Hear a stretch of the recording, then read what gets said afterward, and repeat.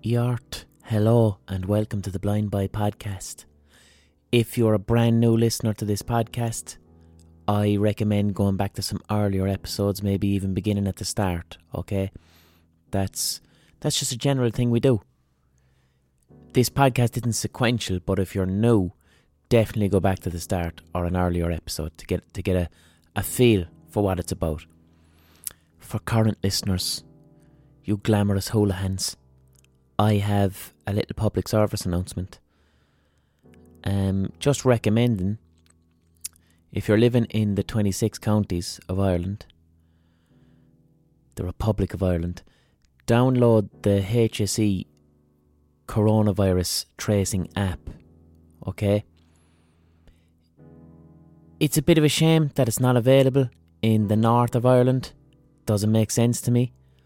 I know technically the north of Ireland is under legislation of the British Crown, but it's one island. Everyone on the island should have access to the fucking HSE app, because coronavirus doesn't give a shit about the Good Friday Agreement or the 6 counties. But anyway, download the HSE coronavirus tracing app, okay? Because I'll tell you why. If you've been listening to the podcast, you know I'm speaking a lot about how we all need to move towards a collectivist mindset if we're to beat coronavirus. We can't be thinking about ourselves. We have to think, what can I do to protect other people? And then someone else is thinking that way about you. It's a cooperative thing. You're worrying about someone else and someone else is worrying about you. And together, if we do that, then you can beat coronavirus. Number one, wearing the masks. Wear a cotton face mask when you're in public. If you're not wearing yours and someone else is wearing theirs, it's not effective. You both have to be wearing a cotton face covering, whatever that is. But the coronavirus tracing app, download it onto your phone, right? Update your iOS. It kind of limits iPhone users who have older iPhones, which is unfortunate. But if you have a newer iPhone or a newer Android, update your software, download the app, turn on contact tracing. What it basically does is, if everyone in the country has got the coronavirus app on their phone and it's turned on to tracing, if you happen to encounter another person who is confirmed coronavirus, you'll get a notification on your phone that you have been in close contact with a person who has the disease. Okay?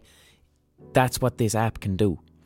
You can put in, if you're feeling unwell, you type it into the app, you type in your location, and it provides the HSE with this really detailed database based on technology. We carry our phones around with us at all times. Our data is continuously being monitored. Okay? Here's a way that can be used for not just selling us goods, but to keep us healthy and safe. There most likely is going to be a second wave of coronavirus. Right now it's July. Come flu season, we're going to get a second wave. We know we're going to get a second wave. We're trying to prepare for it. It becomes really easy if everyone's got a contact tracing app. That means you could be living in Sligo. There's very, very few coronavirus cases in Sligo. But let's just say it's October. You're in Sligo. You come in contact. You go to Dublin. You come in contact with a confirmed coronavirus case. You go back to Sligo. Your phone beeps and says, you spent a half an hour in the company of a person with coronavirus. You must self-isolate. Your phone tells you, you stay in your gaff for 2 weeks.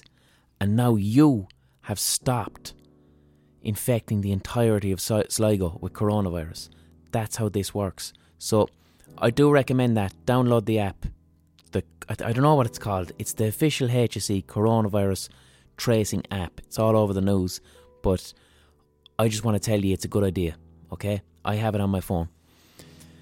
If you've been following me on Facebook or Twitter or Instagram or whatever, you'll know that I've been having a whale of a time with my live streaming. I'm live streaming about 5 days a week now on Twitch, twitch.tv/The Blind Boy Podcast.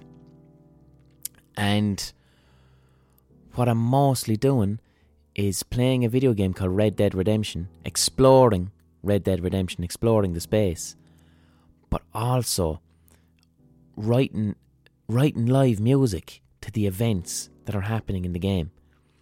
And it is, who the fuck is texting me? I've been having an unbelievable crack.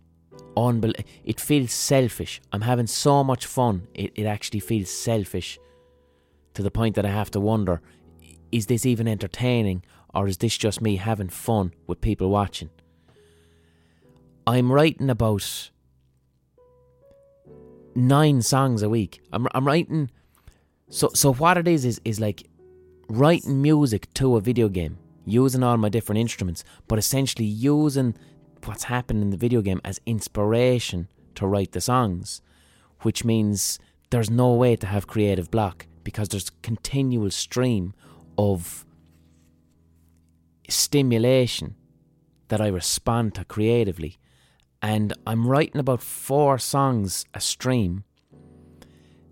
The hit rate is about 50%, by which I mean if I write 4 or 5 songs a stream, chances are 2 of them are good enough that I would consider those demos that I would develop into something further. Because that's what I'm doing. I'm trying to allow people to see what my creative process is. When you're songwriting, all you want is to get the really catchy chords, a good bass line, and a catchy melody with good phrasing of words. That's all you're looking for. You're not necessarily looking for the best lyrics. You're looking for an idea, the basic shape of a song, a sketch of a song that you can then take away and develop into something better. But you're fishing for ideas, you're fishing for those catchy melodies. And yeah, my hit rate seems to be about 50%, which is pretty high. In terms of my own songwriting process, 50% is pretty high because I'm receiving continual visual stimulation from playing the video game, and it's unbelievable fun. It's so much crack. twitch.tv/The Blind Boy Podcast. Generally around 9:30 at night is when I do it. In general, Wednesday, Thursday, Fridays, thereabouts. But I leave the streams up anyway, so you can re-watch them. But it's most crack when you're watching it live, because you can interact with me and you can chat with me. So this week I have for you a live podcast.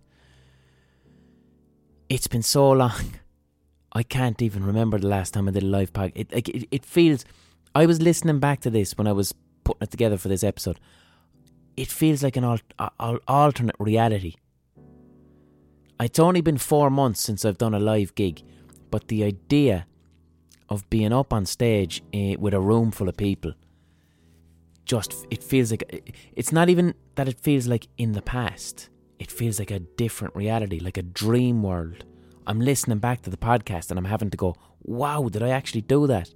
You mean I was in a room and loads of people were sitting really close to each other and it was normal? So I've got a live podcast for you. I'm sitting on quite a few live podcasts that I can put out to give a nice break, because I haven't put a live podcast out in about 5 weeks. This podcast is incredibly enjoyable. It's an interview with Senator Lynn Ruane. And Lynn is someone I greatly admire. She is a really concise speaker. What I admire most about Lynn is she's congruent. Okay, and I've said this about the guests on this podcast that I admire the most are the ones with congruency, in that when Lynn speaks, it's quite clear that what she feels and what she thinks is also what she says. There's a clear line of honest congruence, and that then translates as someone worth listening to. When you hear someone speaking and you're like, this person is, I'm listening to what they're saying, it's often because they're being congruent.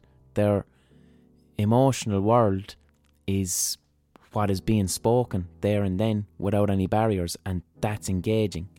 So Lynn is a senator, obviously. She's a current senator. Yeah, this podcast is from like 6 months ago. So in the podcast we mentioned that she's looking for re-election. She has since been re-elected as senator and is a sitting senator at the moment. She speaks about addiction and the condition of society around addiction, the legislation around addiction. Lynn herself has spent years working in the community with people who are living with addiction. She's written a book. I know when you finish listening to this podcast, you'll want to buy her book. Her book is called People Like Me, Lynn Ruane. And it's just a really engaging chat, a really engaging, interesting chat. It was a pleasure for me to listen back to it. And often as well with live podcasts, you know that sometimes I caught it at the end and sometimes I don't put out the audience questions. This one I did put out the audience questions because the chat she gave was so engaging to the audience that the questions at the end were just unbelievably on point. So I left the whole thing in. So it's quite a long podcast, but it's one of those ones that's it's long because it has to be. It's worth it, you know. So before I get into it, we'll do a little ocarina pause. Not an ocarina, I've got a shaker.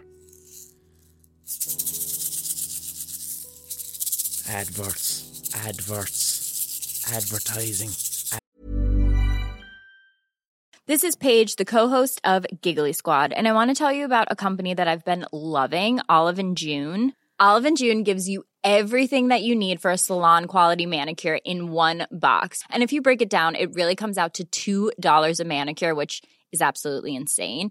It's also so easy to get salon-worthy nails at home with Olive & June. The difference between how your nails used to look when you did them yourself and now with the Mani system is a complete game changer. The best thing about Olive & June, too, is it's a quick dry. Dries in about 1 minute, lasts for 5 days, and full coverage in up to 1 to 2 coats. Visit oliveandjune.com/perfectmani20 for 20% off your first system. That's oliveandjune.com/perfectmani20 for 20% off your first system. Hey, I'm Ryan Reynolds. At Mint Mobile, we like to do the opposite of what Big Wireless does. They charge you a lot, we charge you a little. So naturally, when they announced they'd be raising their prices due to inflation, we decided to deflate our prices due to not hating you. That's right. We're cutting the price of Mint Unlimited from $30 a month to just $15 a month. Give it a try at mintmobile.com/switch. $45 up front for 3 months plus taxes and fees. Promo rate for new customers for limited time. Unlimited more than 40 gigabytes per month. Slows full terms at mintmobile.com. Advertising. That was the shaker pause, ocarina pause. There was an advert there for something. I don't know what it was. All right. The Patreon. Right. This podcast is supported by you, the listener, via the Patreon page. This is a fully independent podcast. I am beholden to nobody. No one tells me what to talk about. No one tells me how long my podcast should be. No one tells me who I should or shouldn't have as a guest. This is a 100% independent podcast funded by you, the listener. Right? Every so often there's an advertiser, but I can tell them to fuck off. They have to come to me and make the case as to why they should be able to advertise on my podcast rather than me chasing them. And this is the model that's working. This podcast is my sole source of income. It's a lot of work, and by becoming a patron of the podcast, you're just supporting me for the work that I'm doing. If you're listening to the podcast, consider paying me for the work that I'm doing. I usually ask for the price of a pint or a cup of coffee once a month. Patreon.com/The Blind Boy Podcast. If you can't afford that, you don't have to. That's fine. Someone else is going to pay for you. But if you can afford it, if you can afford to give me the price of a pint or a cup of coffee and you're listening to the podcast, please consider it. Become part of the crowd-funded effort so this thing continues forward as a fully independent podcast. If you like it for what it is, it's because it's independent. Also, once a month, I will pick one patron at random, and this patron will receive a hand drawing. I'm going to draw this person a picture and I'll send it to you in the post. Alright? That's just a little treat for the patrons. So thank you very much for that. Let's get into the live podcast with Senator Lynn Ruane. I hope you enjoy it. I know you will. Yort, I'll catch you next week. I might have a little hot take. What I want to start off with, right? Because with these things, always what I do is I ask Twitter for questions, right? And I'm going to start with this one because a man wrote it with no sense of irony whatsoever. Like, he was dead serious. So the question was, does she kiss her kids with that mouth? Thank you. And then a screen grab of a tweet that you'd sent, which simply said, ejection cunt.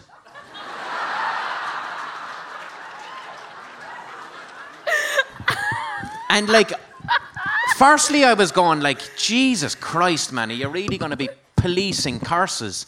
But I felt it's quite an apt question to ask you, because you're a senator, you're inside in the Senate. And I say cunt a lot. Yeah! But a huge amount of shitty critique that is directed against you has nothing to do with the content of your words, but it has to do with how you deliver it. So your mouth is Mink Flanagan's jumper. Or the lack of Mick Wallace's jumper. Yeah.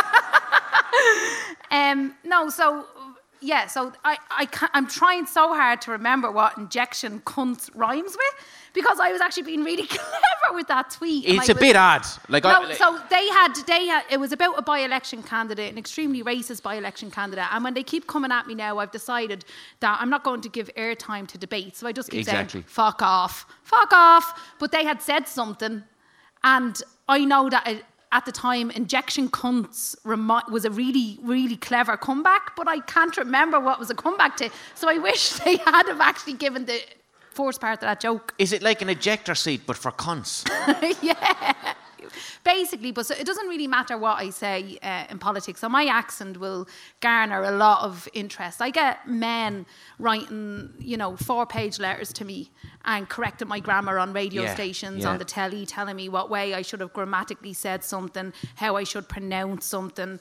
And basically, I know how I should speak, and how I should speak is exactly how I'm speaking. Exactly. And the majority of people in Dublin have a flat Dublin accent like me. I've no interest. I mean, Sister Bridget tried very, very hard in 6th year to teach me how to say this, that, these and those. And and I ignored her, so I'm definitely going to ignore every single misogynist, racist, classist online that tries to tell me how to speak. Do you know what fucking pisses me off about it, Lynn, is the same people who'd be correcting your grammar on how you speak are the same ones who probably think James Joyce is class.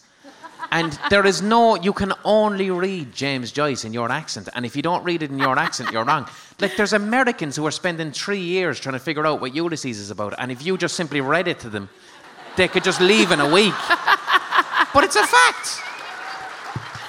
It is like, it's, but like even with James Joyce wasn't accepted for a long, long time either. Like, so people want to try and own you and respect you when you've made it. Do you know what I mean? And I feel like that's a little bit like that with me sometimes. So like, I mean, every struggle that I've gone through life, whether it be through addiction, whether it be through, just inequality in the education system, a whole cohort of society are waiting there till you've made it, and then they claim you. And it's the same with James Joyce. I mean, people ridiculed him for a long time and didn't accept him and how he wrote. And how he wrote was, it was very ridiculed by other people that said that putting his bones on an airplane. Exactly. Like, so, for me, it's like when people want to claim you when you've made it, but they weren't there when you fought the system. They weren't there when you tried to battle your way through an unfair community that was riddled with deprivation, with so many people, with so many potential. They weren't there. But there's this whole society that when somehow you have a platform, they all want to champion you, you know? And it's kind of like, well, you don't really have a right to champion me. And they expect you to want to become them instead of going, no, actually, I still want to talk like me. I still want to live in Tallaght. And I still want to, have all my friends flourish within their own communities. Like, we don't want to escape where we're from. We just want to have the same access where we live, but it's like whether it's me, James Joyce, or anybody that is not like speaking what they deem as English language. You know, they want to, they think you're going to progress to be one of them rather than you remaining who you are. Everyone in this room has an idea of who you are, right? But the podcast is being recorded live, and there's going to be some Greeks listening. And can you tell us a bit about, like, you're from Tala. What was it like growing up in Tala in the early 90s for yourself? I wouldn't swap growing up where I grew up for anything in the world. I would obviously swap in terms of some of our experiences. But growing up for me, I grew up in a small little cul-de-sac in Killinarden. I had a lovely childhood. I had amazing parents. I suppose I started experiencing the differences that exist geographically or demographically in communities when I hit my teenage years. And I experienced a lot of my friends dying. Like just yesterday, it was my pal's anniversary, Tracy, and it was my other pal's anniversary, Bernie, who died on the exact same day, and then my other friend John died on Tracy's 21st birthday. Do you know what I mean? So there's everyone was just dying as I was growing up, and for me, whatever about the lack of resources in our community, when young people are faced at such an early age with the idea that you might not live very long, your relationship with risk changes. So a lot of people die in communities where there's a high amount of deprivation and poverty due to risky behaviour. But that risky behaviour is often completely attached to the idea that, you know, I'm not going to live very long, so why should I put all these barriers in place, or all these, you know, why would I engage in education if all my friends are dying around me? So that would have been my experience. Like I obviously had a much nicer experience as well, but I feel like it's those really powerful experiences of death and addiction and poverty that probably moulded me more than others. Now, a working class experience is a broad spectrum. I mean, there'd be people that grew up in my community that would be going, what the fuck is she talking about? Where is she living? Like, and I'm only living on the road in front of them. So sometimes you're But it was even like backstage, like you were having a slag with Emmett, you know, and you grew very close to each other, but you were saying he got to him, his grass cut. Yeah, they got their grass cut, and Ruane got their grass cut. Yeah. And they got their paper delivered. Yeah. So me and Emma kind of slag each other off because, I mean, I literally live 2 minutes from where Emma grew up, and we played snooker in the same snooker hall growing up, and we've had mad experience of raids in that snooker hall and fucking raves and the lot, like, you know. So our experiences are exactly the same. But when I looked from my house to his house, I was like, they're over there cutting the verges on your man's grass, like, do you know what I mean? So even within some communities, within a very close-knit community, you have different experiences, you know, and you get that even in terms of progression to third level education. Like people literally living, you know, on the opposite side of a fence to each other have very different experiences in life. And I mean, I think that just shows the stark level of inequality that exists in urban communities especially. I mean, in rural communities you have less of the private system, so you have poverty and you have isolation and you have inequality, but people are being schooled together as well, like, so there's kind of less of an obvious divide sometimes between people, which I think is a much better place to be in. A lot of the work you do inside in the Shannon, you speak out for addiction a lot, and a huge amount of the questions that I got tonight were about addiction. One of the questions was, does a background in working with people, because you did community work with addiction as well, didn't you? A lot. Look at me there with my fucking pint, asking questions. The optics of this is very bad. Thank fuck I'm not a politician. Does a background in working with people addicted to drugs, alcohol, etc., help with working with people who are addicted to power? I think working with people that are aware of their addiction is much easier than working with people in power that don't realise they're fucking narcissists. Like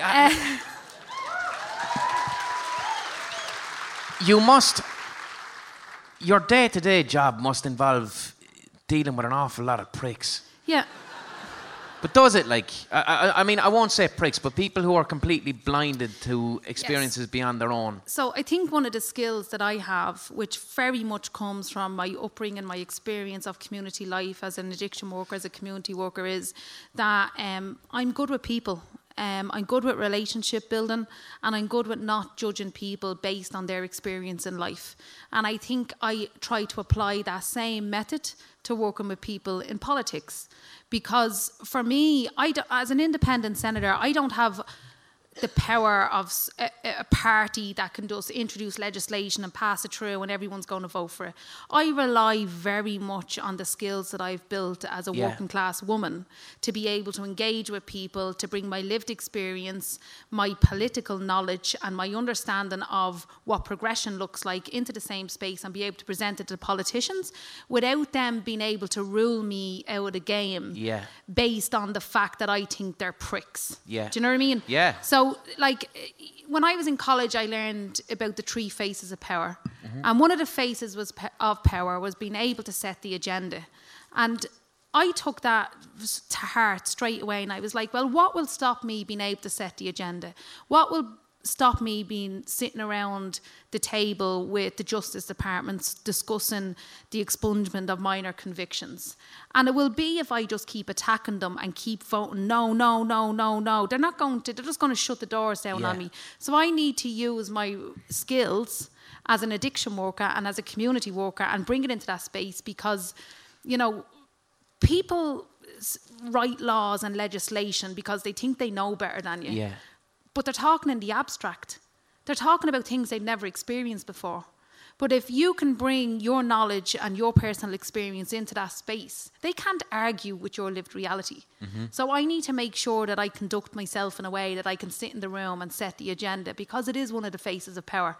And if I just keep, you know, if I just attack, I won't be invited into the room.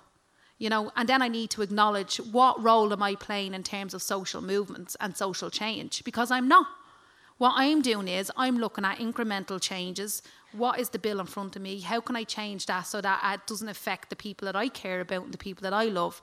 So I need to be able to balance that. If I see a massive social surge of left-wing politics, I need to then be able to drop that relationship building that I've done as an independent senator and join the movement. But right now, I know what I'm doing, and what I'm doing is I'm trying to make changes to policy that ends up in front of me, and I'm trying to create access for people who have minor convictions that have addiction to be able to enter education, to be able to enter the workforce.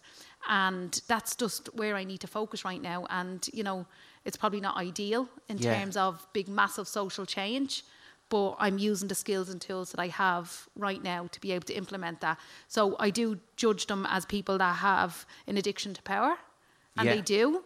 And you know what? Maybe I do too now, because I have a platform that I never had before, and they're not fucking taking it off. There you go. Know what I mean? Yeah. So, Yeah. You know.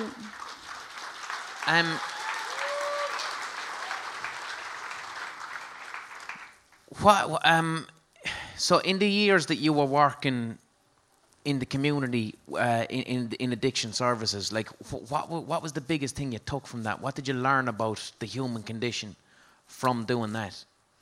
Do you know what? It's not even that deep. It's like, that could be me. So it's always known at every moment that something that someone else is experiencing is not too far away from your own experience. And for me, working with the community sounds like it's something removed from me, but it's not.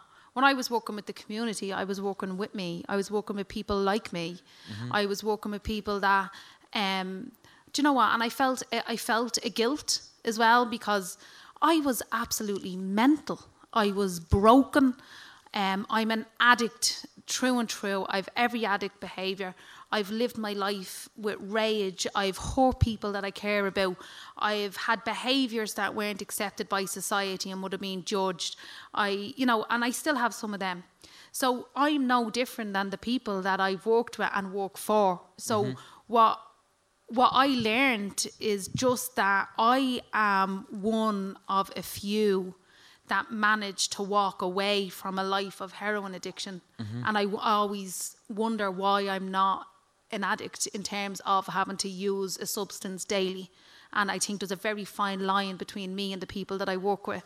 Are you talking about a kind of like a survivor guilt type of thing? Massively, Yeah. massively. Because what's the point? You know, when I wrote my book, I was so afraid of how people were going to view me and judge me and the things that I was going to share, whether it be about addiction, whether it be about the anger in me that has really negatively affected the people that I love. So my trauma and how that manifests in my family. You know, because it's not that, like, people try and herald me as some sort of, sure, look, isn't she great? Look what she's done. And I'm like, well, look at the fucking destruction I've left behind. Like, you know, it's there. I've hurt people and I've caused that. And, you know, when I wrote the book, I realised when I got to the end that it wasn't Middle Ireland. It wasn't politicians. It wasn't even Trinity. It was, oh my God, am I going to be rejected by my own community for writing this? And I realised there and then why I'm doing this, where my heart is and who I'm fighting for. And what is the point of me succeeding if they're not there with me? What is the point? It's just another anomaly. I'm just a person that will be used as a weapon against their own community and saying, well, why didn't all you do that? Look at her, you know? And the neoliberal fucking, you know, machine will use me and use my story to beat other people over the head that haven't managed to do what I've done. And that's not fair, because I am an anomaly in the sense of the political sense. But so many people succeed in their communities. Nobody wants to tell their stories. Stories are told in the news as extremes. Where it's only ever told when something bad has happened, and that's just not an accurate picture, you know. So for me, like, it's, you know, I really learned who I am and what I'm about by writing my story, and who I wanted to accept me. And it was actually my own community. And like you spoke there about like the trauma that you've been through in your life, right? When you sat down to write that book, which is like a biography, what was that process like? Did you have to, is there anything you had to write about in that book, right? What it's like memories you hadn't confronted or anything, and you're fucking going through that as the process of writing? Two things, I suppose. I won't go into it now, but one of them would have been a sexual assault that I had to, for the very first time, talk to my family about.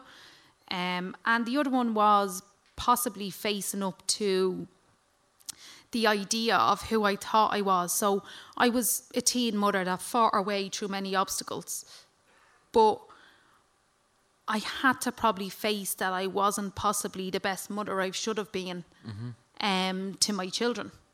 So I was in a space where trauma was very much in me. I didn't realise anger. And then I used to try and make excuses for that a lot. So I used to always say, oh, well, I wouldn't have got where I was if I wasn't so determined and I wasn't so angry and I wasn't so this. But actually my existence and my experiences was having an intergenerational impact. And I'm the one that fights in policy and fights at a government level to try and stop the intergenerational impact of trauma and poverty and, you know, lack of employment or lack of education. But I didn't manage to stop the trauma at me. And that's something I had to realise with the book, that I actually passed on a huge amount of the trauma that I experienced straight down into the next generation behind me. And in terms of like just self-learning and self-development, do you think writing the book, was it a good or a bad thing from where you are right now? It was an amazing thing. Yeah. I think I'm a better person. I think I've been in therapy since I'm young, you know, and but with this was, I've always gone on the line from the people that I've worked with that have been in addiction, and they would say to me, you're only as sick as your secrets, you're only as sick as your secrets. So I feel that the book allowed me to face up to myself and some of those secrets and be able to put them out there. And I suppose I also had a huge fear, being a politician, that somebody would go away and write my story for me. Yeah. And I wanted to give an accurate picture of what my life was like, what my family's life was like, what my daughter's father's lives were like, and I wanted to do that in a way that we had an input to how our story was told, because so many working class people get stories told about them. It's always somebody else telling our stories. It's always a journalist that cares about us writing our stories. It's always an NGO that wants to fight for us telling our stories. It's always politicians who are middle class who happen to care about the working class telling our stories for us. So for me, it's like, until we're actually telling the stories for ourselves, we've absolutely no amount of equality in this country. So you have to hear my accent, you have to hear traveller accents, you have to hear migrant accents, and until they're there, well then, you know, what? Yeah. There's no point in people doing things for us. We need to be in the room doing that. So the book was a big part of me being able to make sure that if my story was going to be told, I was going to be the one that told it. Fair fucking play.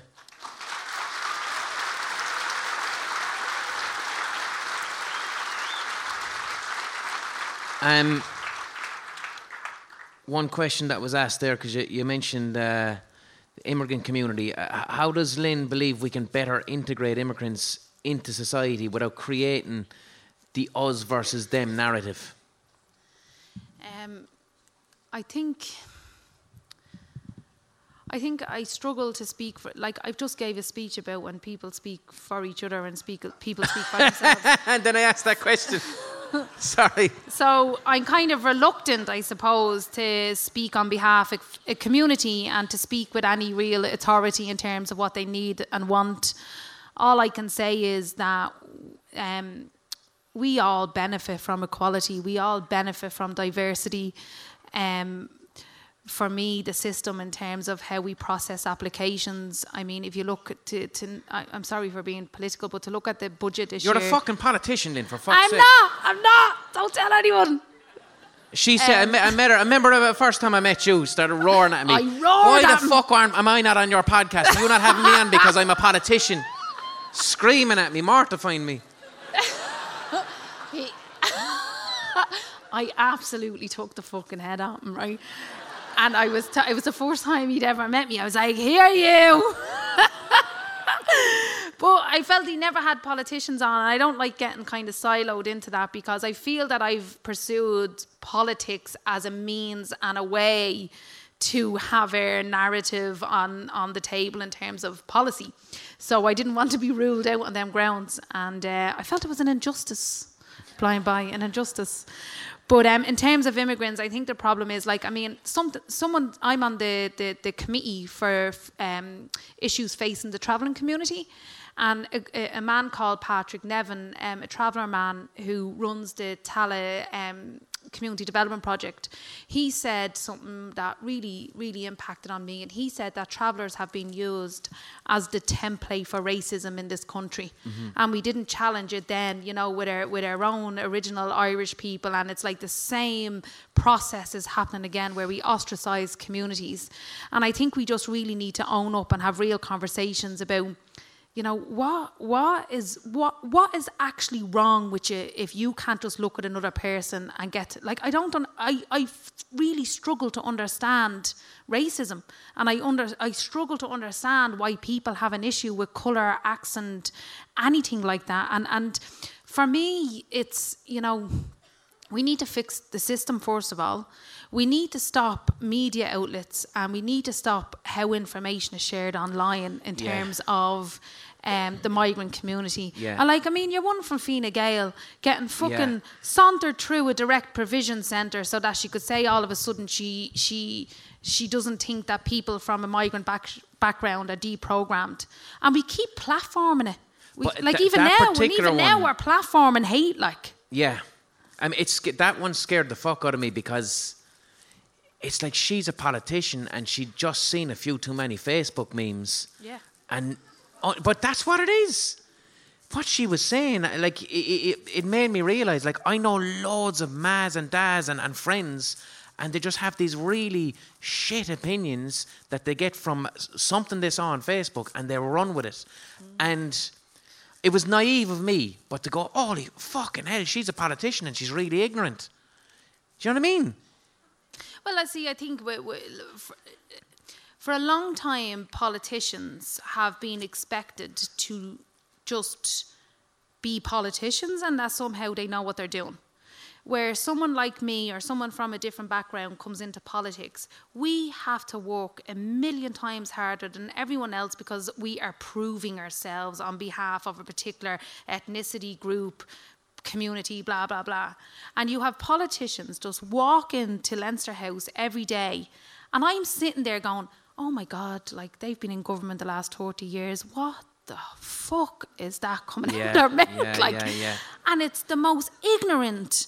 Like, they don't even read the legislation that's in front of them. Like, it happened during the legislation on the 8th Amendment. It ended up all over the news, of course, because my mouth jumps in. But, like, this politician walks in and he started spouting stuff that was not even part of the debate. It wasn't in the legislation. But he's never been questioned for 30 years. It's just assumed. It's just assumed because he's a politician. How does he that knows happen? what he's doing. Like I don't know the wheels of politics, right? How the fuck does that happen? Like, why doesn't someone say, you're talking out of your arse? Well, I did say that. But are you in the Basically. Dáil? You're in the Shannon. Well, what distinction are you making there between the Dáil and the I don't Shannon? fucking really know what I'm talking about, I'll be honest. I'll be honest, like, I know the Shannon is the one, people who are elected from universities or something. No, there's only 6 of us out of 60 elected from universities. But you're not in the Dáil, though, yeah? No, hang on a minute now. It's a different room, isn't it? He's trying to rile me up now. I'm right? not! I haven't a fucking clue. I honestly haven't a clue. I'll reef you, right? You listening? So, the Shannon and the Dáil, the upper house and the lower house, yeah? Yeah. So, historically, of course, the Dáil has been the one that gets reported on and gets all the news and blah, blah, blah, right? But if you actually look statistically of what the Shannon receives, which is the upper house, so legislation has to go through the Shannon through 5 stages, and then it has to go through the Dáil through 5 stages, and vice versa. So if it starts in the Dáil, it has to go through the Shannon. So no piece of legislation actually comes into law without being seen by both houses. We amend it, we critique it, we spend a lot of time, like the amount of amendments I've won to legislation that don't get aired. Because one of the a lot of questions that I got that were very cynical were, again, it was Daz, and they were saying, how does she feel to have a job that has no power? Like, would you agree or disagree with? I disagree. I would, and I understand historically that has been the view. So I don't think that that's unfounded what they're talking about, because in the past, you know, government have had a majority amount of senators in the Senate, which means that you don't really have power, right? But like, say tomorrow, my bill is going to pass committee stage on liberalising the expungement of minor convictions, right? Now that's practically unheard of for an independent left-wing senator to be able to get things through those stages, right? If you actually can you simplify what that is? What is the legislation? Those words that you said. Sorry. What's that? So, to break it down, so currently in Ireland, if you have 1 conviction on your record, you'll be able to get it spent after 7 years. Yeah. Now, to exclude violent sexual crimes, murder, they're excluded from the legislation. So they're not actually in the conversation. They're different legislation. So other convictions, if you have 1 conviction, you can't get that taken off your record for 7 years, which means in a lot of cases you can't travel to America, you can't access certain degrees, you can't study medicine, psychology, addiction, social work. And most people that have 1 conviction, you know, generally, a lot of people don't reoffend, right? So you have the people that don't reoffend, but they'll have to wait 7 years. But then you have people that maybe were in addiction at the time, so maybe they committed 5 offences in 1 day. They will never, even 2 offences, will never, ever, ever be removed off your record, ever. So every time you try and study a certain degree, or you try and do a certain course, do you know what? And do you know what's affecting now? Men and women trying to volunteer with their local GAA clubs, sports clubs, summer projects, things like that. And you all of a sudden have to explain that 10 years ago when you were 19, you happened to rob out of a shop on these whatever occasions. And all of it, like that, it just stays with you. So you are eternally punished. Yeah. And rehabilitation is non-existent. And basically, for the rest of your life, you will pay for that for that crime. Which is fucking horrendous. So my legislation liberalises that. So it removes the barrier in which how many crimes can be removed. So instead of looking at how many crimes someone committed, you're looking at how long are they not offending for. So you're looking at the gap in which someone has offended. So instead of looking at 7 years, you're going, well, it was only theft of whatever. Like I was in court as a kid, so I'm an ex-offender. I robbed cars, I robbed shops, I robbed all sorts. But now I'm a national legislator. Yeah. So can you imagine all the potential out there that's not being able to access employment? Yeah. You know, imagine how great the Justice Department would look at if it actually had some intel. Yeah. Yeah. You know. So basically, it's just about expanding that. You know, I'm reading a book at the minute by Michel Foucault, and he kind of maps out how we moved from public torture to prisons. You know, so you're moving from the public spectacle of taking someone's life because of a crime they committed. So the control of one's body to the control of one's soul and future. And that's where we're at now. So you have a judge, you have a police, you have a justice department. They'll all make a judgment on this person, but then they can step away and never have to experience this person again. Yeah, because isn't Foucault's thing, it's like he viewed almost like the public execution as being more humane than what we currently do. Yeah, I'm not It's promoting. the sanitization. I'm not promoting that. No, but like, it's. But yeah, because his it means parents that, were doctors or something. But he was a communist as well. Like, and Yeah. So it means that the person actually making the judgment on somebody had to have a direct relationship. Yeah. So the executioner who made a judgment was involved in the execution. But now you have people this far removed from somebody drone making killings. a call It's on like drone someone's killings. life. Like it's sanitising brutality as such. Exactly. Yeah. Exactly. Yeah. So that's what the legislation is. So Have I you don't had see much resistance? Have you had much resistance against that legislation? No.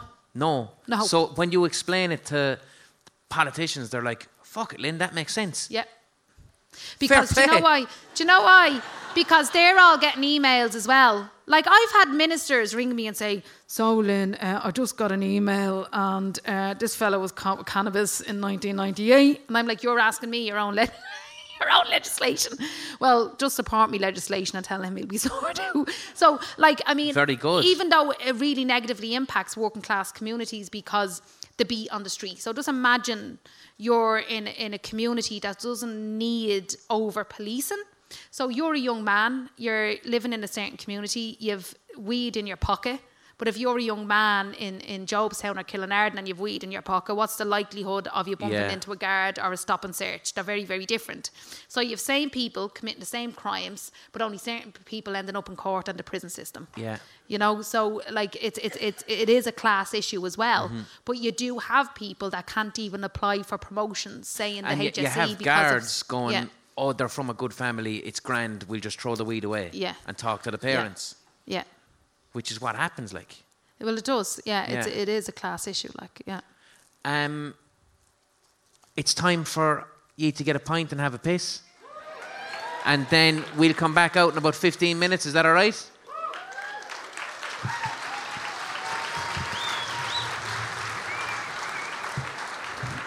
All right. What's the crack? We were talking backstage while I was explaining why I couldn't roll cigarettes. I was bullied in school about rolling. I achieved a nickname. My nickname was Prittstick.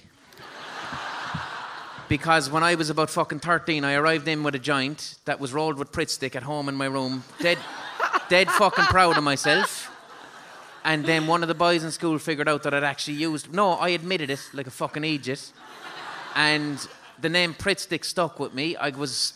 But like, I mean, you're smoking a joint and basically sniffing glue at the same time. Like, that's a bit of a win-win. A little bit, but I lost the memory in my hands of how to roll. And to this day, I cannot roll. So I have a bit of a bong. And I was over in Los Angeles and they had the pre-rolled joints. And it was, do you know, it made me very fucking angry. No, it did, because, like, here in Ireland, if you want to get a bit of baldy, you have to take whatever's going. which means paranoia or whatever goes along with it. In Los Angeles, walking into a shop there, right, and just saying to them, literally at the counter, I want giggles at the start, then I want my lips to buzz, and then I want to feel that lovely feeling in my kneecaps. And your one behind the counter goes, yeah, we have that. And hands me and she's gorgeous. Yeah. $9 fucking. And I'm still walking around like in a little medical bag, and I'm walking around the place hiding up my jumper, and your one's going, it's okay. Smoking it in front of guards and everything over there. Actually, they have a security company over there, and the back of their jacket says Garda. I swear to God, the Los Angeles, like the lads that go to the banks to mind the money, Garda is the name of the company. We were talking about the potentiality of, is that a word? It is now. Isn't it? Yeah. It is now. Of if drugs were legalised in Ireland and utilising people who are already selling drugs and operating in the drugs market and the expertise that they have, and what could they, the potential. I didn't know this conversation was coming out onto the stage, but anyway, here we go. But it was a fantastic point. It was. What were you getting at there? So, about 10 years ago... Mind the mic there. It's on your chin. It's a robot blowjob again, is it? Yeah. All right. It's a robot blowjob from a 60-year-old with a droopy cock who has it on your chin. Nothing unusual there, so...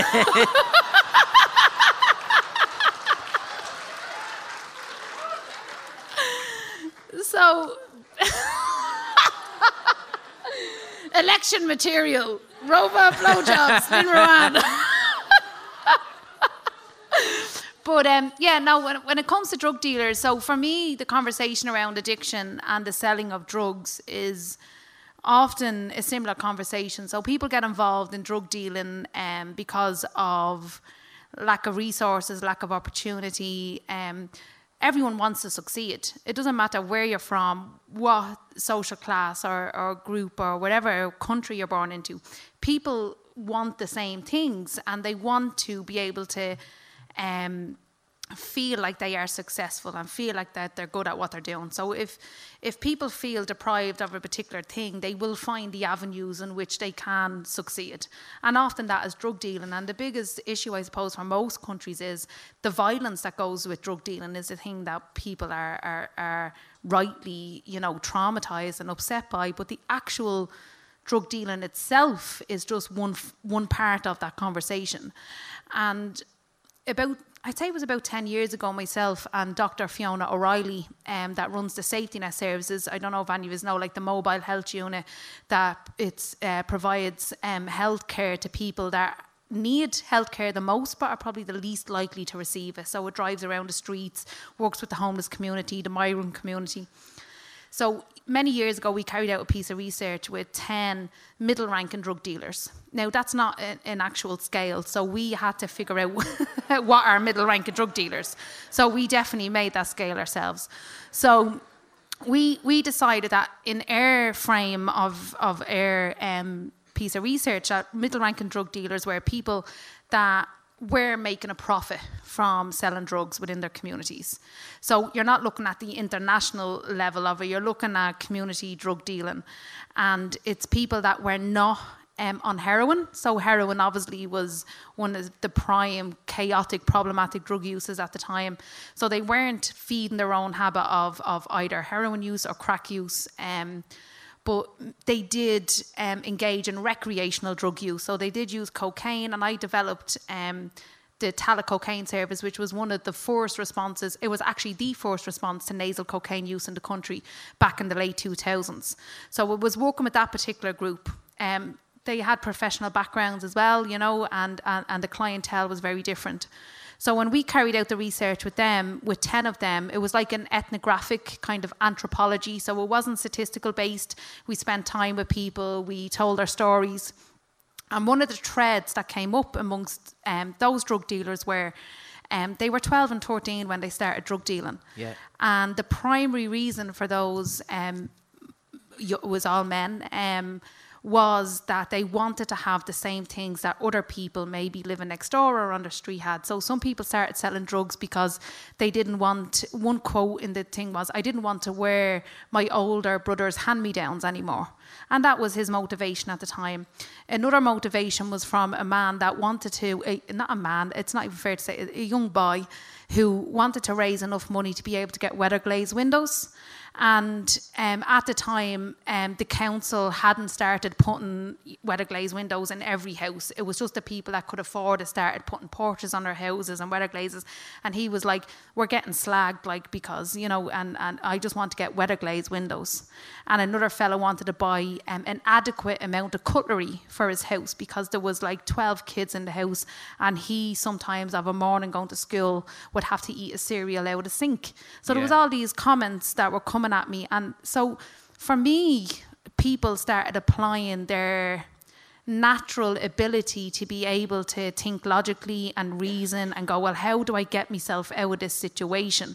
And the thing that I'm presented with is that I can make money as a 12, 13, 14-year-old young man from selling hash or E or speed. And I did as well as a 12 and 13-year-old. I sold speed and E.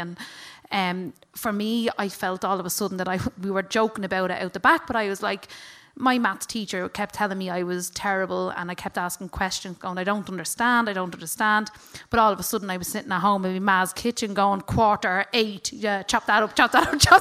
And I was like, who the fuck is not good at maths? Do you know what I mean? So all of a sudden I was just... And I didn't understand the impact. It was more going, I can do this, actually, and people are telling me I'm good at this, and I'm making a bit of money off this. And so all of a sudden, my sense of value and sense of self and my sense of being able to compete in the world came from something that society said was wrong and you shouldn't do that. And that's where the conflict comes up. But then you look at countries that begin to legalise drug use, and they talk about how you can take the drug market out of the hands of people that are killing people and violence, and that's all completely understandable. But the conversation that's not happening is what happens to those group of people that have, you know, their local economy is built on a huge amount of drug dealing. So they don't all of a sudden just decide to, you know, work in Microsoft or Google or these places, but they've all these skills. So we can't have a conversation about legalisation without having a conversation about the competencies and skills that exist within some communities. And if we want an end to crime and violence, can we not have a conversation that includes people that want to exit, that actually want to exit drug dealing, but they've been 10, 20, 30 years drug dealing, they don't have a work record, they can't say, oh well, I've been travelling for 30 years. You know, so their CV is completely empty, but actually there's a huge amount of people that want to exit. So how can we match the conversation up around legalisation and around people that have skills in a market? You know, and actually and I've brought this up, I've met with I was in Edinburgh recently where I met with prosecutors from all around the world and state attorneys from America, and everyone is having these same conversations. And like in Colorado, where they legalized marijuana, they're now saying that obviously they felt that they were going to have a positive impact on crime. But criminals don't just stop being criminals. So how do we include people in that transition? And it is a controversial conversation. Because one of the things that I notice from listening to in California, right, and one of the angers that people have is, so cannabis is recreationally legal now in California, but the dispensaries and the business side of things is becoming quite privileged and white. That the white, like black and brown people who come from marginalised communities and didn't have money were being sent away to prison.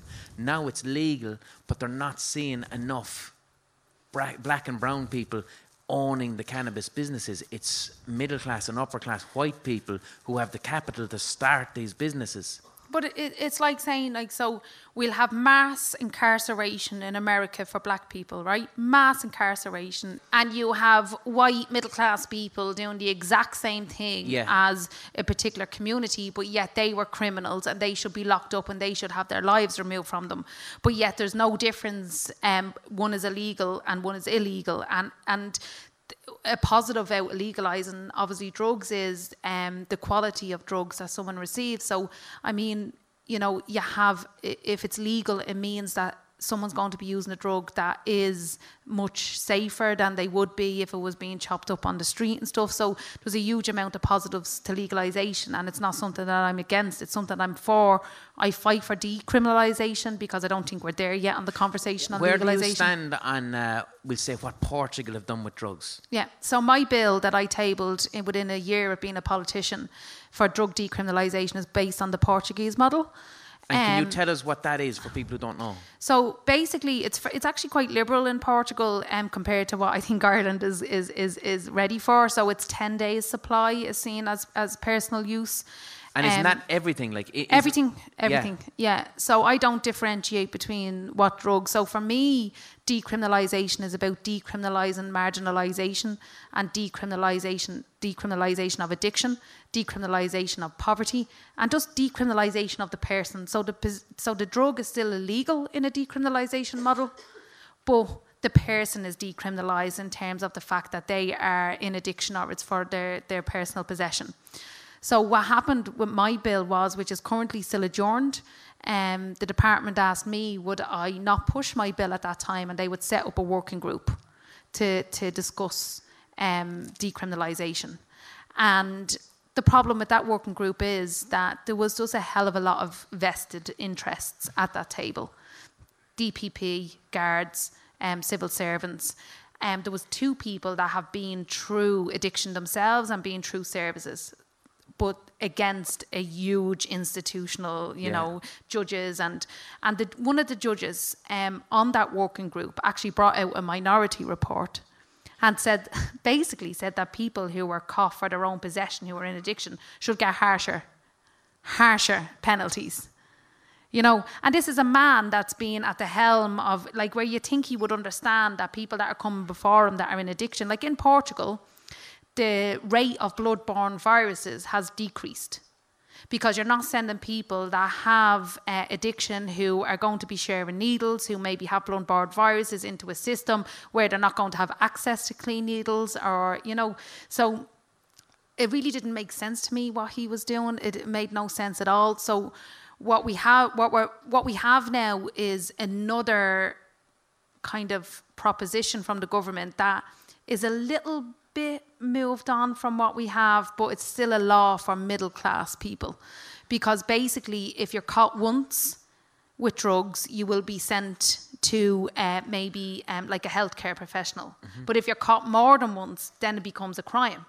So the only people that will be caught more than once are people who are in addiction, because what's the likelihood of someone in addiction going, "Oh, I was caught with drugs, I am clean now and I will never have drugs in my pocket again. Thank God for the prohibition." You know, what a great law.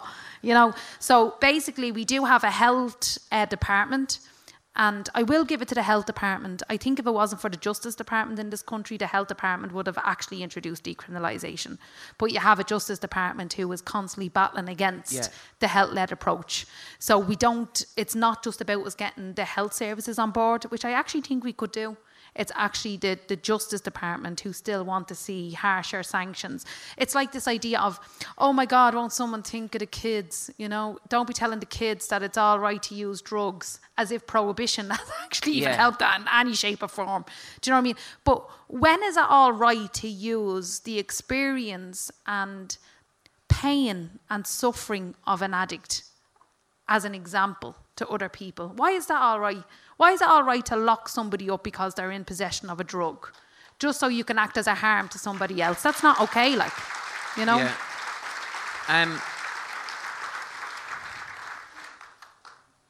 How does everyone in this room and everyone listening to the podcast help you with re-election? Get a Trinity degree. How does it? That's the thing. Like, it's no, so I mean that it's in a so very... elite. I'm not saying that now just because you're on that. Like, I want to see you re-elected. I want to see you continue doing the things you do. Do we have any sway or power, or do we have to make friends with somebody who's in Trinity? Is that what it comes down to? Yeah, so it's extremely elite. So since I've been elected, we've been fighting for Shannon reform. Like there was a referendum. Because can you explain how senators and the senators' relationship with universities? Just what is that? So first of all, can we just acknowledge his movement on supporting a politician on stage? She's not with a party. She's not with a party. If she... I'm okay platforming politicians as long as they're not with a fucking party. I'll have her and I'll have Ming Flanagan. Everyone else can fuck off. So basically... No, but I want to see Lynn continuing to do her thing until she's eventually president. And I mean that.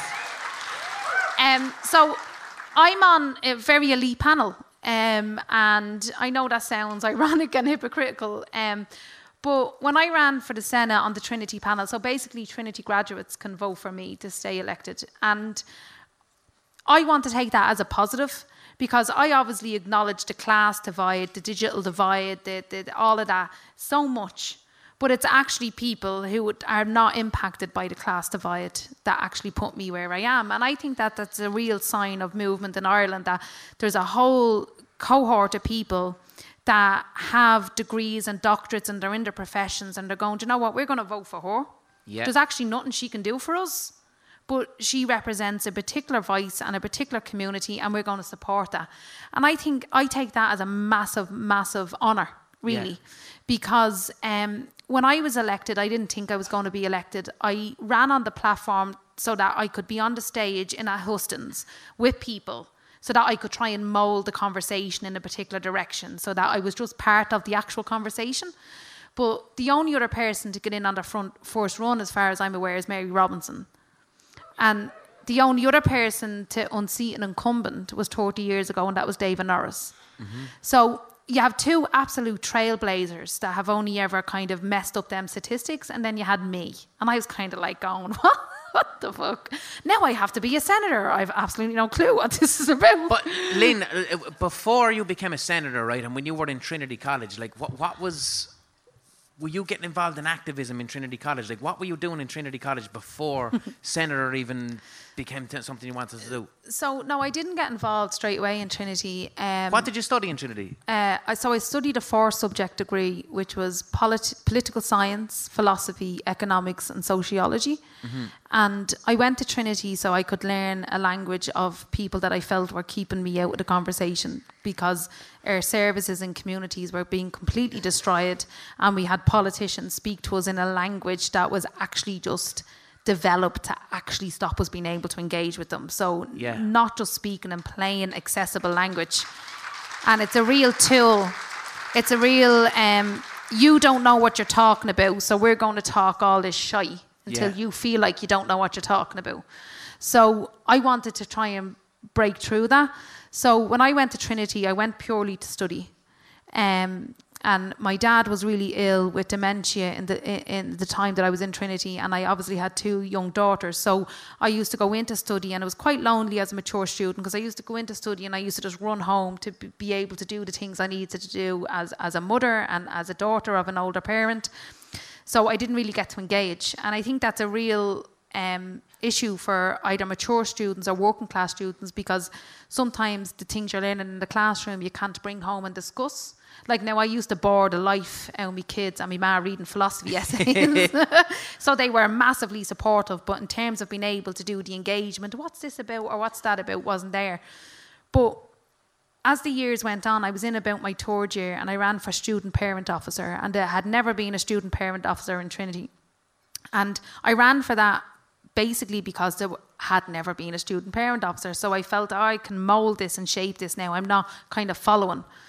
But when I was in that position, the current president at the time, Donald McLachlan-Bourne, who's a doctor now, who was one of the most intelligent, articulate, socially aware people that I've ever met, has had a massive impact on my life, just kept saying to me, you should be president. Everything, he said, everything I've got in private school and everything I've got from my privileged background doesn't even match in the slightest to the experience that you have in working with communities and, you know, everything that you bring to the table. And it was him that pushed me forward to run for the presidency of the union. And at first I didn't believe him. And it was more because I just was like, who the fuck wants some L1 running their students' union, you know? And me and the kids moved into Trinity on Front Square, like, and it was an amazing experience because my youngest girl especially is absolutely mental. And the Chinese tourists used to be out on the Front Square, right? And she used to open the window, right? And like they make so much money off tourists from the fucking girls and all. And Jay Linda, she used to go, get out of me fucking garden.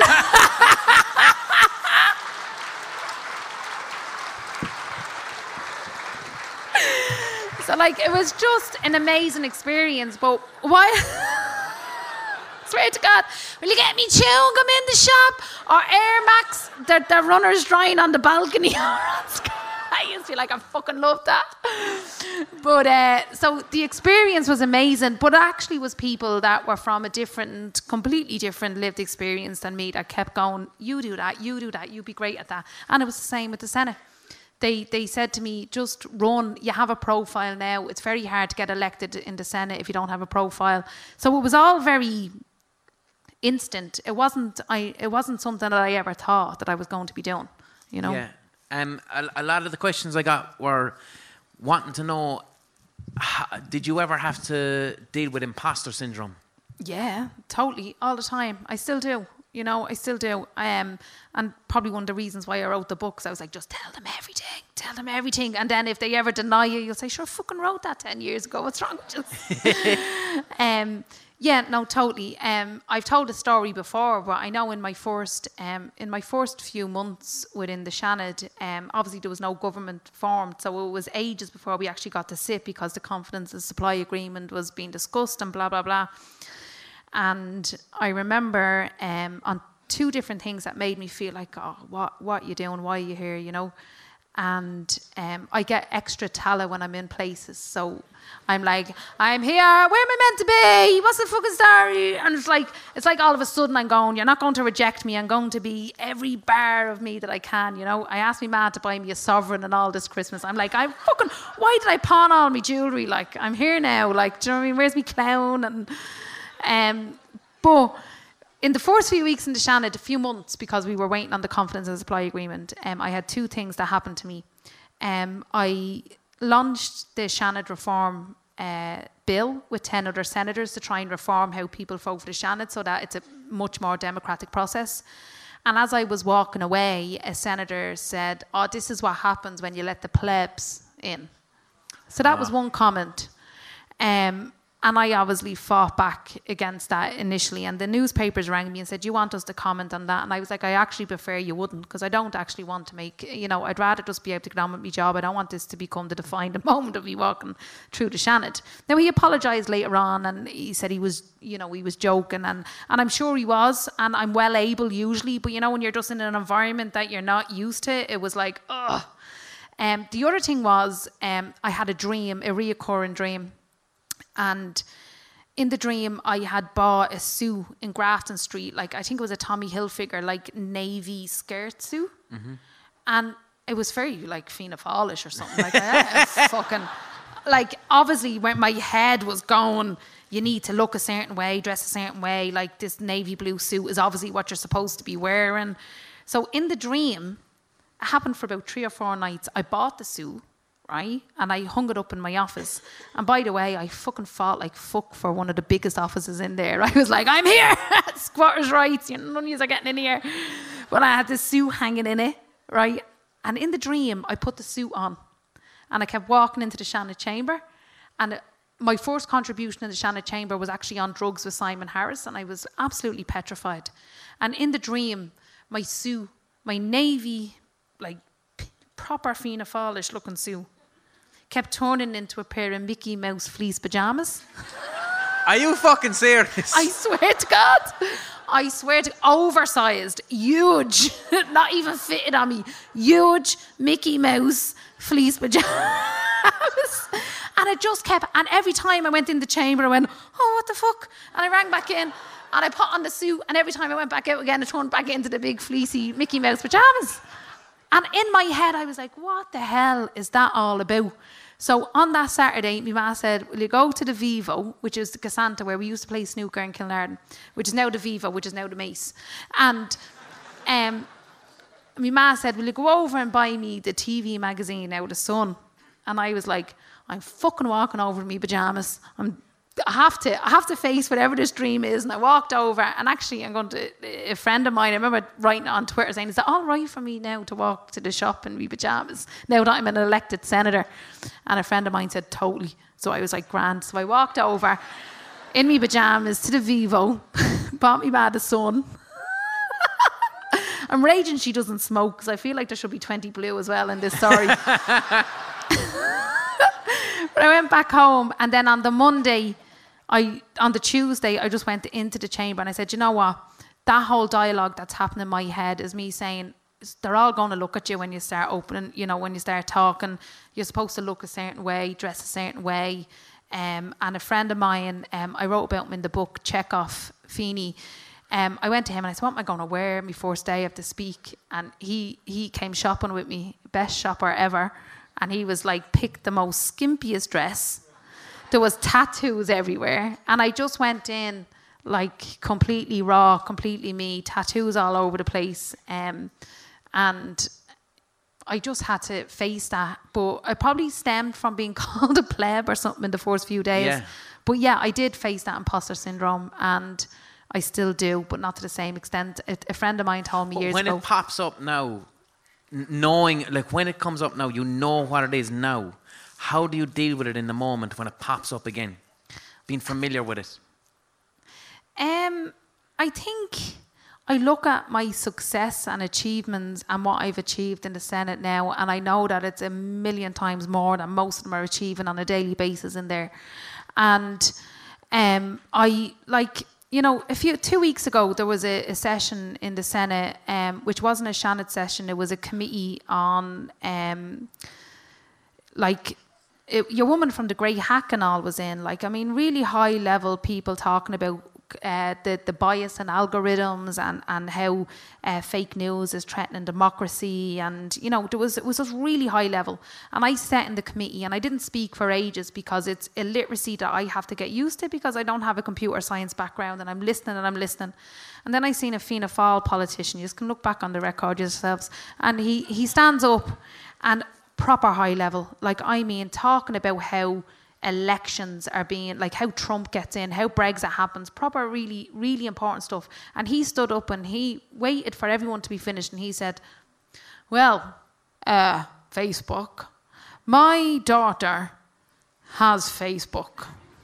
I don't have Facebook, but she raised €1,000 for our local charity on Facebook. Therefore, Facebook is the voice of the voiceless. And I remember just sitting there going, 30 fucking years he's here.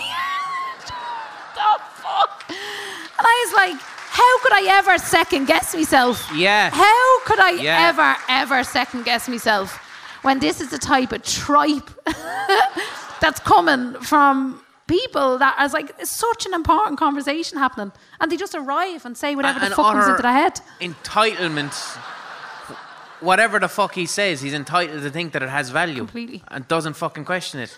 Roscommon.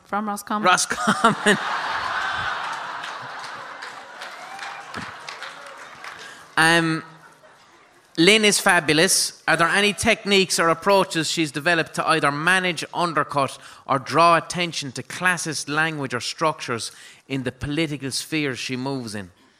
Whoa, yes. Yes, I do. I pick up on classist language a lot, and I even pick up on it in legislation. And I think that's the importance of having diversity around the table discussing policy, because people will pick up on what most affects them. So I do pick up on classist language. It gets aimed at me enough in terms of how I speak, if I curse. How does that, what's your experience in the channel of classism being directed against you? So sometimes it's not directed directly at me. So sometimes it's just in the conversation. Yeah. I suppose to look at it, sometimes it's like well, Jesus, look at the name of my book. Yeah. So there it is, right? So my book is called People Like Me. Mm-hmm. And that comes from the phrase that gets aimed at me all the time. Okay. People like you don't even want an education. People like you want everything for free. People like you don't even pay taxes. People like you don't even know how to spell responsibility. And it was them targeted lines that came at me that I was like, people like me? And that's where the name came from. So it was actually a fellow politician that said to me at Vincent Brown's retirement party, and I've had that other stuff aimed at me, and I've told him that this is not news to him. So a working class woman got up to give a big speech at Vincent's retirement party, and she knew that was probably the last time that she was going to be on national television, because Vincent always platformed people that needed to have their voices heard and that should have their voices heard. And she knew that with his retirement, that might change how that looks on late night telly. So she used that platform. But as she was speaking, I could see some fellow colleagues kind of huffing and puffing and, pulling faces. And I went over and I said, listen, just leave it out. Vincent absolutely loves her. He's always welcomed what she said. And she knows that this is probably the last time she will have all yous in the same room at the same time. So just stop with the kind of attitude. And he said to me, people like you have never had to make a decision in your lives. And people like you don't know how to spell responsibility. And I remember looking at him going, people like me would loaf the fucking head off you right now. Yeah. But I'm not going to. I'm going to walk away and I'm going to call my book People Like Me, and it's going to be a bestseller, and fuck you. Yort.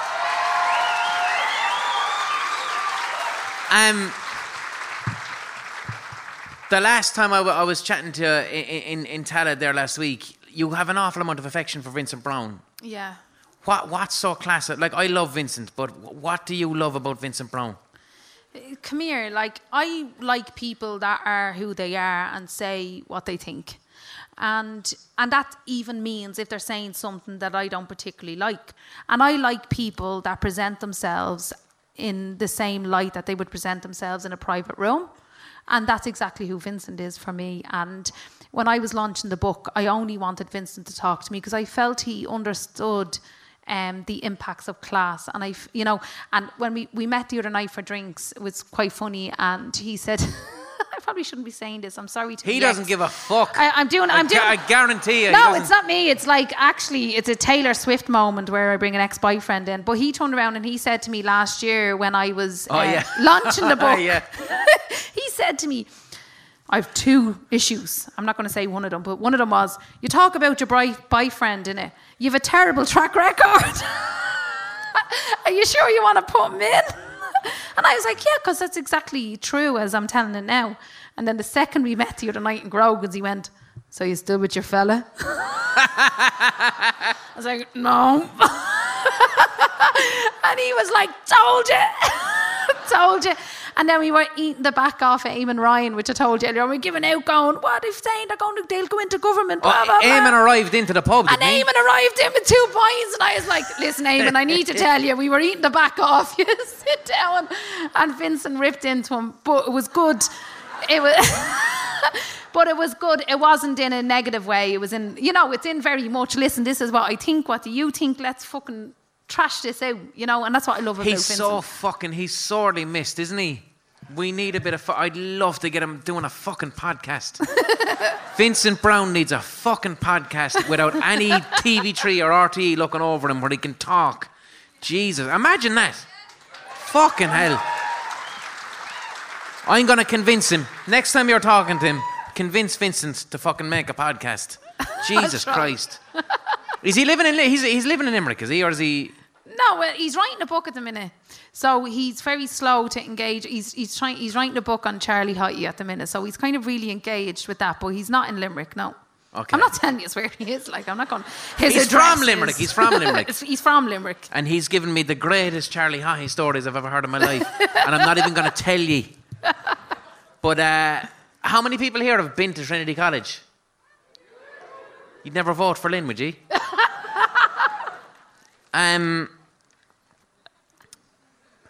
We understand the importance. We understand the importance of empathy in helping people and their families recover. How can we increase empathy in the public for those who have addictions?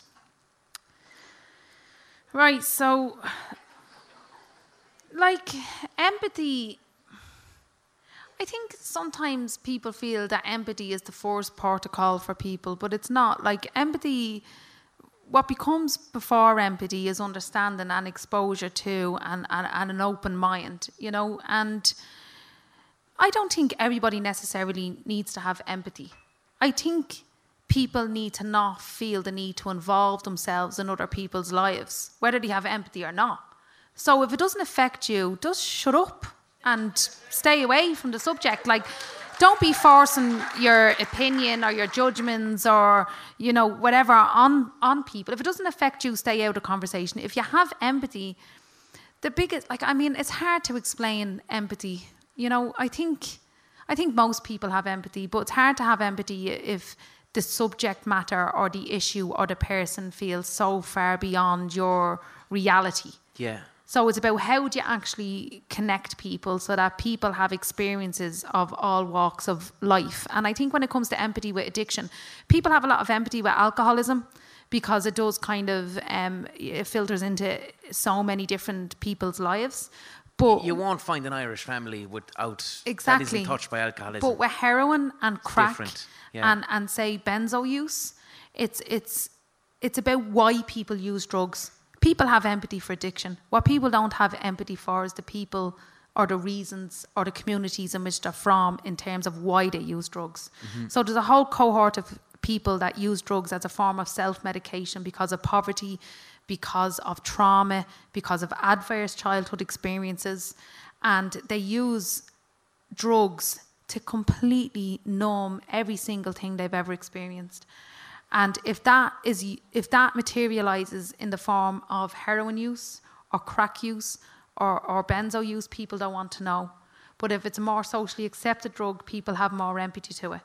And I think that just breaks down the class stuff as well. So it's about what types of drugs most affect particular communities. So what I kind of hate right now about our government, and I get on quite well with Simon Harris, but I challenged him, say, during the week on his use that addiction knows no geography and knows no demographic. And that's just not true, because the type of addiction does discriminate. And it does primarily impact on working class communities, you know. And I don't know how I'm not on drugs, you know, from the things that I've experienced. I just don't know. And most days I wake up and I have to fight the want and need to numb out every experience that I've ever had. And I think when people understand that, people think that addiction is a choice, that it's someone chose between I'm going to be an addict or I'm not going to be an addict. And that's just not the case. It's never the case. I don't know a single heroin addict out of all my friends that have been heroin addicts or all my friends that have died, that if you ever gave them the choice to be a heroin addict or not heroin addict, going to say a heroin addict. Is that a choice? Yeah, no, a heroin. Nobody wants that. Nobody wants that. So we need to move away from this idea that people have free will, autonomy and agency when their environments are so unequal. You know, if our environments don't look the same, well then we can't have the same agency, autonomy as somebody that their environment looks safer. And you can't be expected to have some level of social responsibility if your basic needs aren't met. So if your basic need of safety and security is not met, how can you even begin to be socially responsible for anything else when your basic level of suffering is so low? Yeah.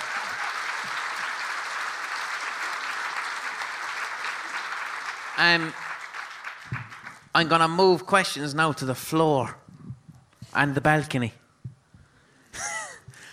Oh, Jesus, there you go now. This gentleman at the back. Did you have a question there, or are you looking for a pint? The man in the Fred Perry shirt. Oh, hold on, there's going to be a microphone over to you, sir. Now, do you know what happens sometimes when I ask for questions and one person enthusiastically gets up, they might possibly be mouldy. Both. And I might refuse to comment. I've got 2 questions. Go on. For yourself, the lady there. When it comes to rock bottom... You're from Glasgow. No. You're from Galway. Oh, No. very good. Where are you from, brother? A Very different good. place in Scotland. Ayr, the west coast of Scotland. Okay. But when people say rock bottom, is there a place before you can ask someone what's going wrong? Like everyone says, you have to hit rock bottom before you get to this place. Is there a stage before you can help someone Yeah. in addiction? Like, Yeah, like I think you can help someone at every stage of addiction. It doesn't necessarily mean that they will abstain from drugs. So it's about how you respond at each and every stage, and that's with love, compassion, and affection, and also recognizing that sometimes their behaviours actually fuck your life up. Yeah. So like it's not ignoring that negative behaviours are attached to addiction, but I don't think we need to wait to rock bottom before we help. So it's this idea that we impose on people that help means abstinence, when actually harm reduction at particular stages might be what's needed. Or just, listen, when you're ready, I'm here. So there's certain ways to help, but I think we need to get an idea in our heads of what we think that end product looks like. And it might not be a positive thing. So we might think that abstinence and them getting their life together is what rock bottom and then help looks like. But it might be, it's not linear.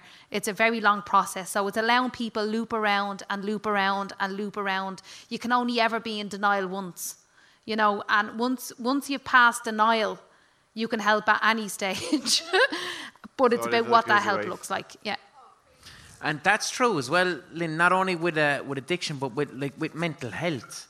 And something you said there is very important. It's like acknowledging that people with addictions, it's not pleasant to be around. They can fuck your life up. Yeah, totally. But same with people with mental health issues. We have this thing with the mental health conversation where it's like, if your brother or sister is suffering from a mental illness or mental health, that we have to have this unending compassion. If you're around someone who has depression, they're pricks. Let's be honest. I was a prick when I had depression.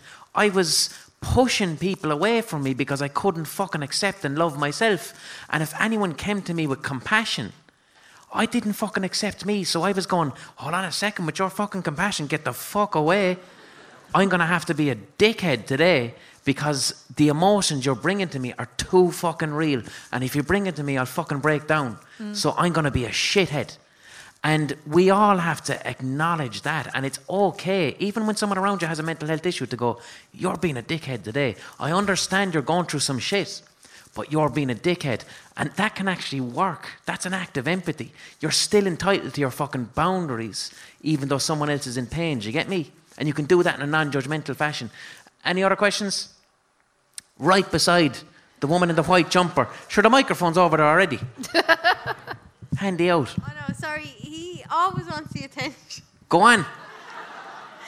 No, seriously, I absolutely understand what you're saying, right? And I just want to actually, in front of an audience, right? The microphone a little bit closer. Oh no, I don't want to. Bring the microphone up a little bit. Listen, there's no point in fucking talking with the mic and going, I'm going to half talk into the mic now. Ah, fuck off. Bring it up to your mouth. There you go. Oh no, I totally get what you're saying, right? You're talking about mental health and everything, right? But it's such a fucking, like, it's a really serious issue that we have here in Dublin. You are amazing. Sorry, you're amazing as well. But you are amazing. No, listening to you tonight is like, we have to have more women empowerment, especially in Ireland as well. Thank you. I actually want everyone to stand up, not only for you, because you are fucking deadly, but literally for you. Can everyone stand up and give her fucking applause? Yeah, Seriously. give Lynn a round of it. Everyone.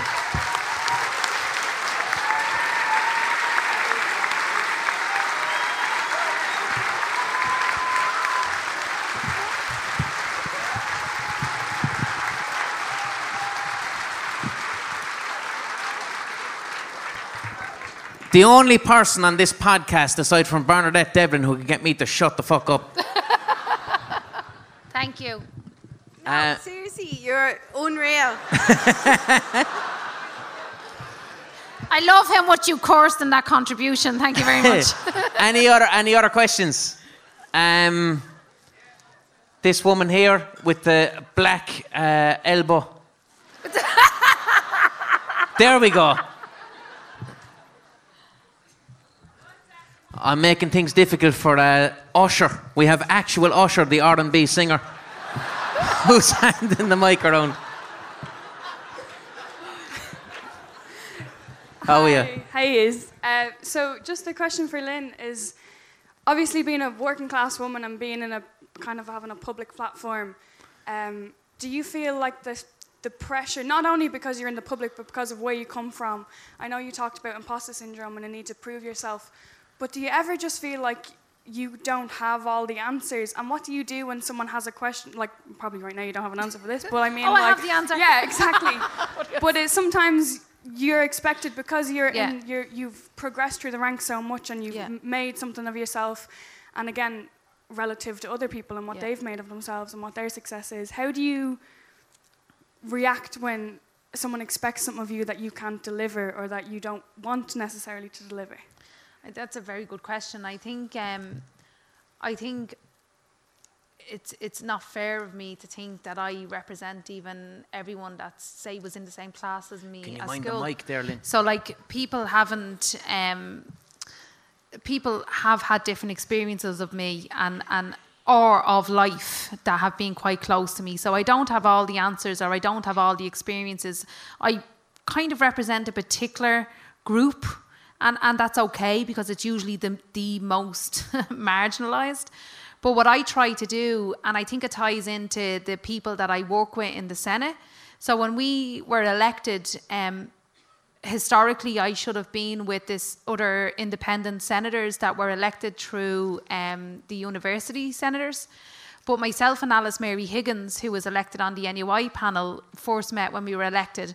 And we said, you know what, the both of us have a civil society background, and if we both have learned anything from working in terms of social justice or with people, is that we don't have all the answers and we don't have all the knowledge.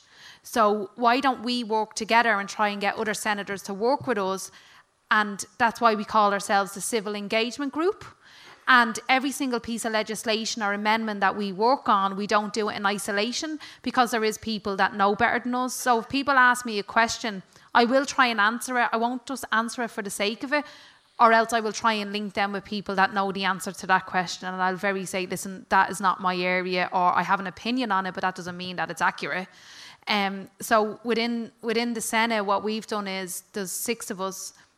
There's myself, Alice Mary Higgins, Frances Black, who the singer, and developed the Rise Foundation for families that have experienced addiction. Colette Kelleher, who was the CEO of Alzheimer's Foundation, and also ran Simon in Cork and Cope in Cork. And then you've John Dolan, who's the head of the Disability Federation of Ireland. And we all came together because we recognised that we had a particular role in terms of connecting civil society in with what we do. So we try and not develop them answers ourselves. So say my spent convictions legislation that's up tomorrow, that has been primarily written by people that have convictions and the Irish Penal Reform Trust. It's not coming from me. So I try and make sure that them voices are heard in the political structures that I then try and, implement in Parliament. I hope that answers it.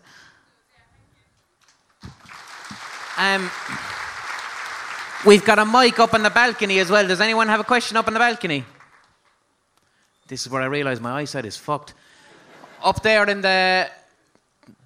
a gentleman in a red T-shirt and a gentleman in a black jacket with a lavender T-shirt. Well, how's it going? Can you hear me? You can. How are you? Well, how are things? I just firstly like to acknowledge the role, Blind Boy, that you've played. I work in hospital medicine, and I've worked in Tala, in Blanche, and in Beaumont, and just the role you've played in this podcast in the vehicle has become as a front for young people to have. Thank you very much. Have a conversation about emotional intelligence and just what it's done. Like for me, working in the coalface, like there's a huge amount of people that present in crisis, from drugs, addiction, and suicide, deliberate self-harm, and all the rest. And like just being able to have a conversation and using your podcast as a way for people to have something they can use to acknowledge that emotions exist and that there's a vehicle there for them to use to express themselves. So it's hugely beneficial. Like, I found innumerable people have benefited from CBT and all the things you talk about. So I just want to acknowledge that first and foremost. But thank you very much.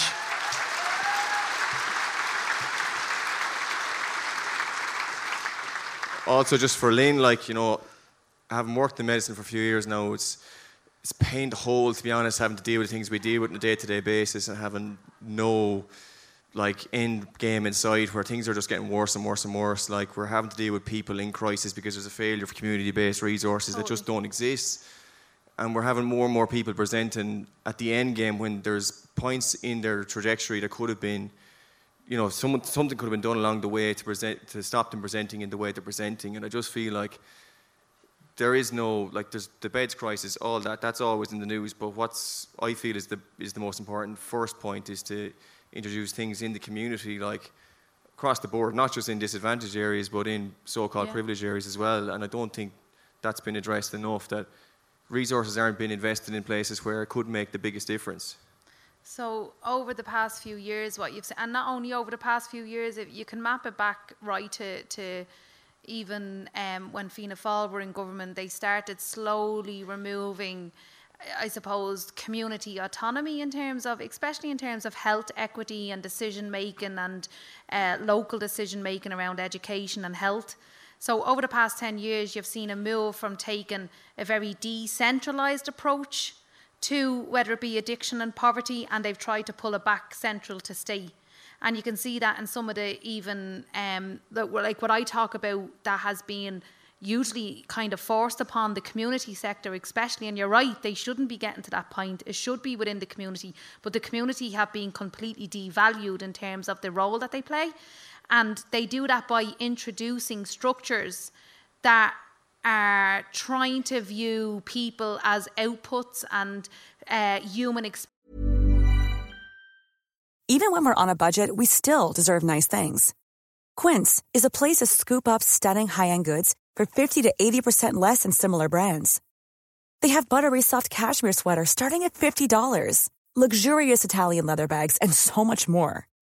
Plus, Quince only works with factories that use safe, ethical, and responsible manufacturing. Get the high-end goods you'll love without the high price tag with Quince. Go to quince.com/style for free shipping and 365-day returns. Experience that as if they fit into some sort of metrics, you know. So if you don't have a percentage of people from the community entering employment because they've engaged in some sort of educational experience, well, then that's a failure, you know. So it's like they're applying private market measurements to community health and community addiction, and people just can't, like, human complexities of life don't fit into that. So massive funding is constantly being removed from the community sector to be able to do their job. And I think especially when it comes to addiction, the likes of myself keep advocating for a health-led approach, and it's like the HSE are mishearing that. I'm not saying HSE-led approach, I'm saying health-led approach. But yet they keep taking the skills and like many years ago when we set up community projects in the community, in the most deprived communities, right? Community projects and addiction projects, they were local people, mostly local women, priests were involved, everybody built it from the ground up. And then during the Celtic Tiger, you seen this swoop in where they said, oh, you're not professional enough to run this local community project. You need a degree or a master's. So we're going to push all that local knowledge, all that local understanding that could actually be that forced intervention. We're going to push yous out because yous aren't now good enough to run this show. And now what they're doing is, anybody that was left from that, they're now kind of trying to move those services back to a privatised model or a central model. Like CDPs were privatised, community development projects privatised. You know, and addiction services are also being seen through that lens of some sort of market model where people are outcomes, and it completely misses that human development. So say in Oncasan, where I trained as a kid at 16 as a young mother, they have to measure their success based on how many women leave that project in employment. when that's not an actual measurement of development within communities that don't have very little to stop them getting to crisis point. So the actual outcome of a programme within a particular community project might be that that woman left a domestic violence situation. That might be her outcome, but that's not measured. So the government doesn't see that as a measurement. It's only if that woman was employed. So the problem is that we're ending up at that crisis point at your level is because actual community development and community work has been completely devalued and has been completely centralised and has had market models imposed on it and has completely lost the human entity of what it is.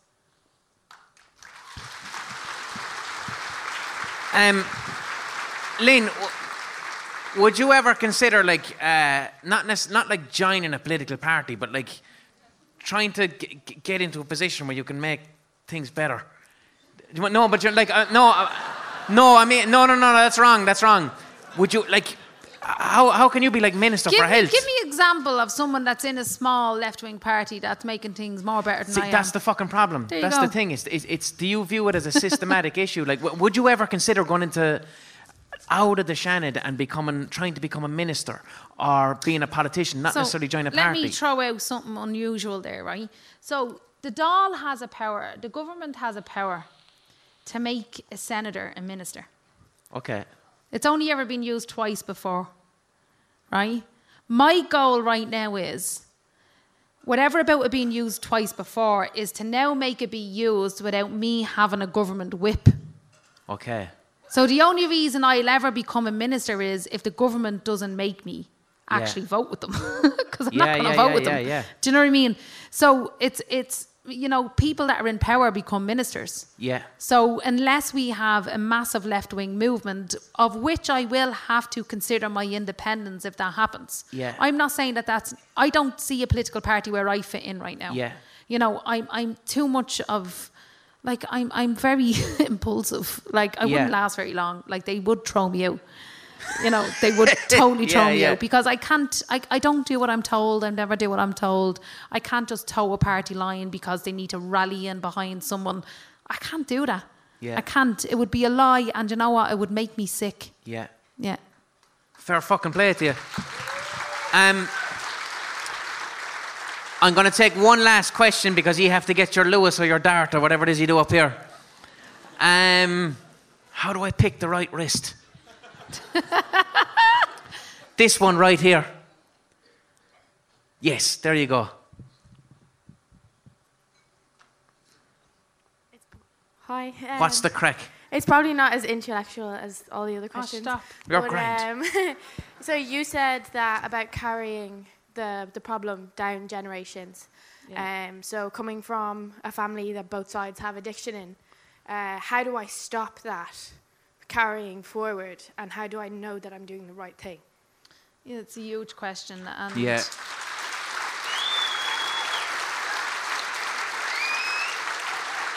I think it's such a big question, and for me it was less about addiction and more about trauma, so more about how the family reacts to a particular situation.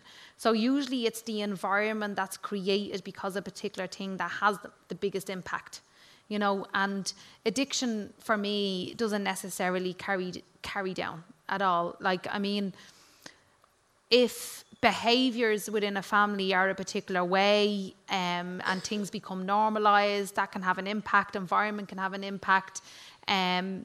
But I don't think it would be very fair of me to apply some sort of generalised situation to your situation. My parents, I've no addiction in my family, but I can tell you, I struggle every day not to just knock myself out into oblivion. So it's not necessarily that it's handed down. For me, within my family, it was how I responded to trauma. So it was actually my behaviour. So whether it was addiction or whether it was the fact that I was sexually assaulted, whether it was the fact that I experienced just so much, you know, pain in my community, it was actually the fact that I carried myself in such a venomous way, actually, growing up. I was, you know, you knew when I walked into a room And your children or your family shouldn't have to reassert themselves based on what mood you're walking into a room. And that's what I brought in. So it wasn't necessarily my addiction, or it wasn't necessarily anything else other than the fact that I was carrying a massive amount of pain and I just vomited that on everyone else. And that is what had the impact for me. So I don't think necessarily addiction has to have some sort of lineage at all.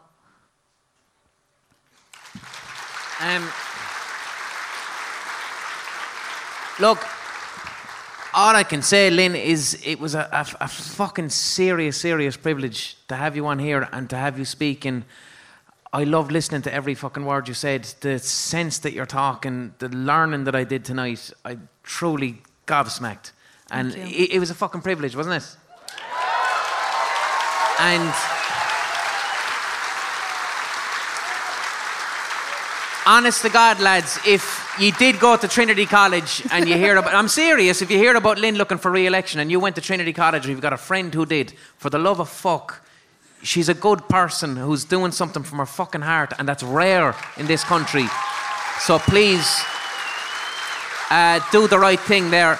Thank you so much to all of you. I love coming here to Vicar Street. You were absolutely fucking sound. Fantastic audience. Perfect night. That sounded like Donald Trump. But no, seriously, thanks so much, lads. It was fantastic. Best of luck.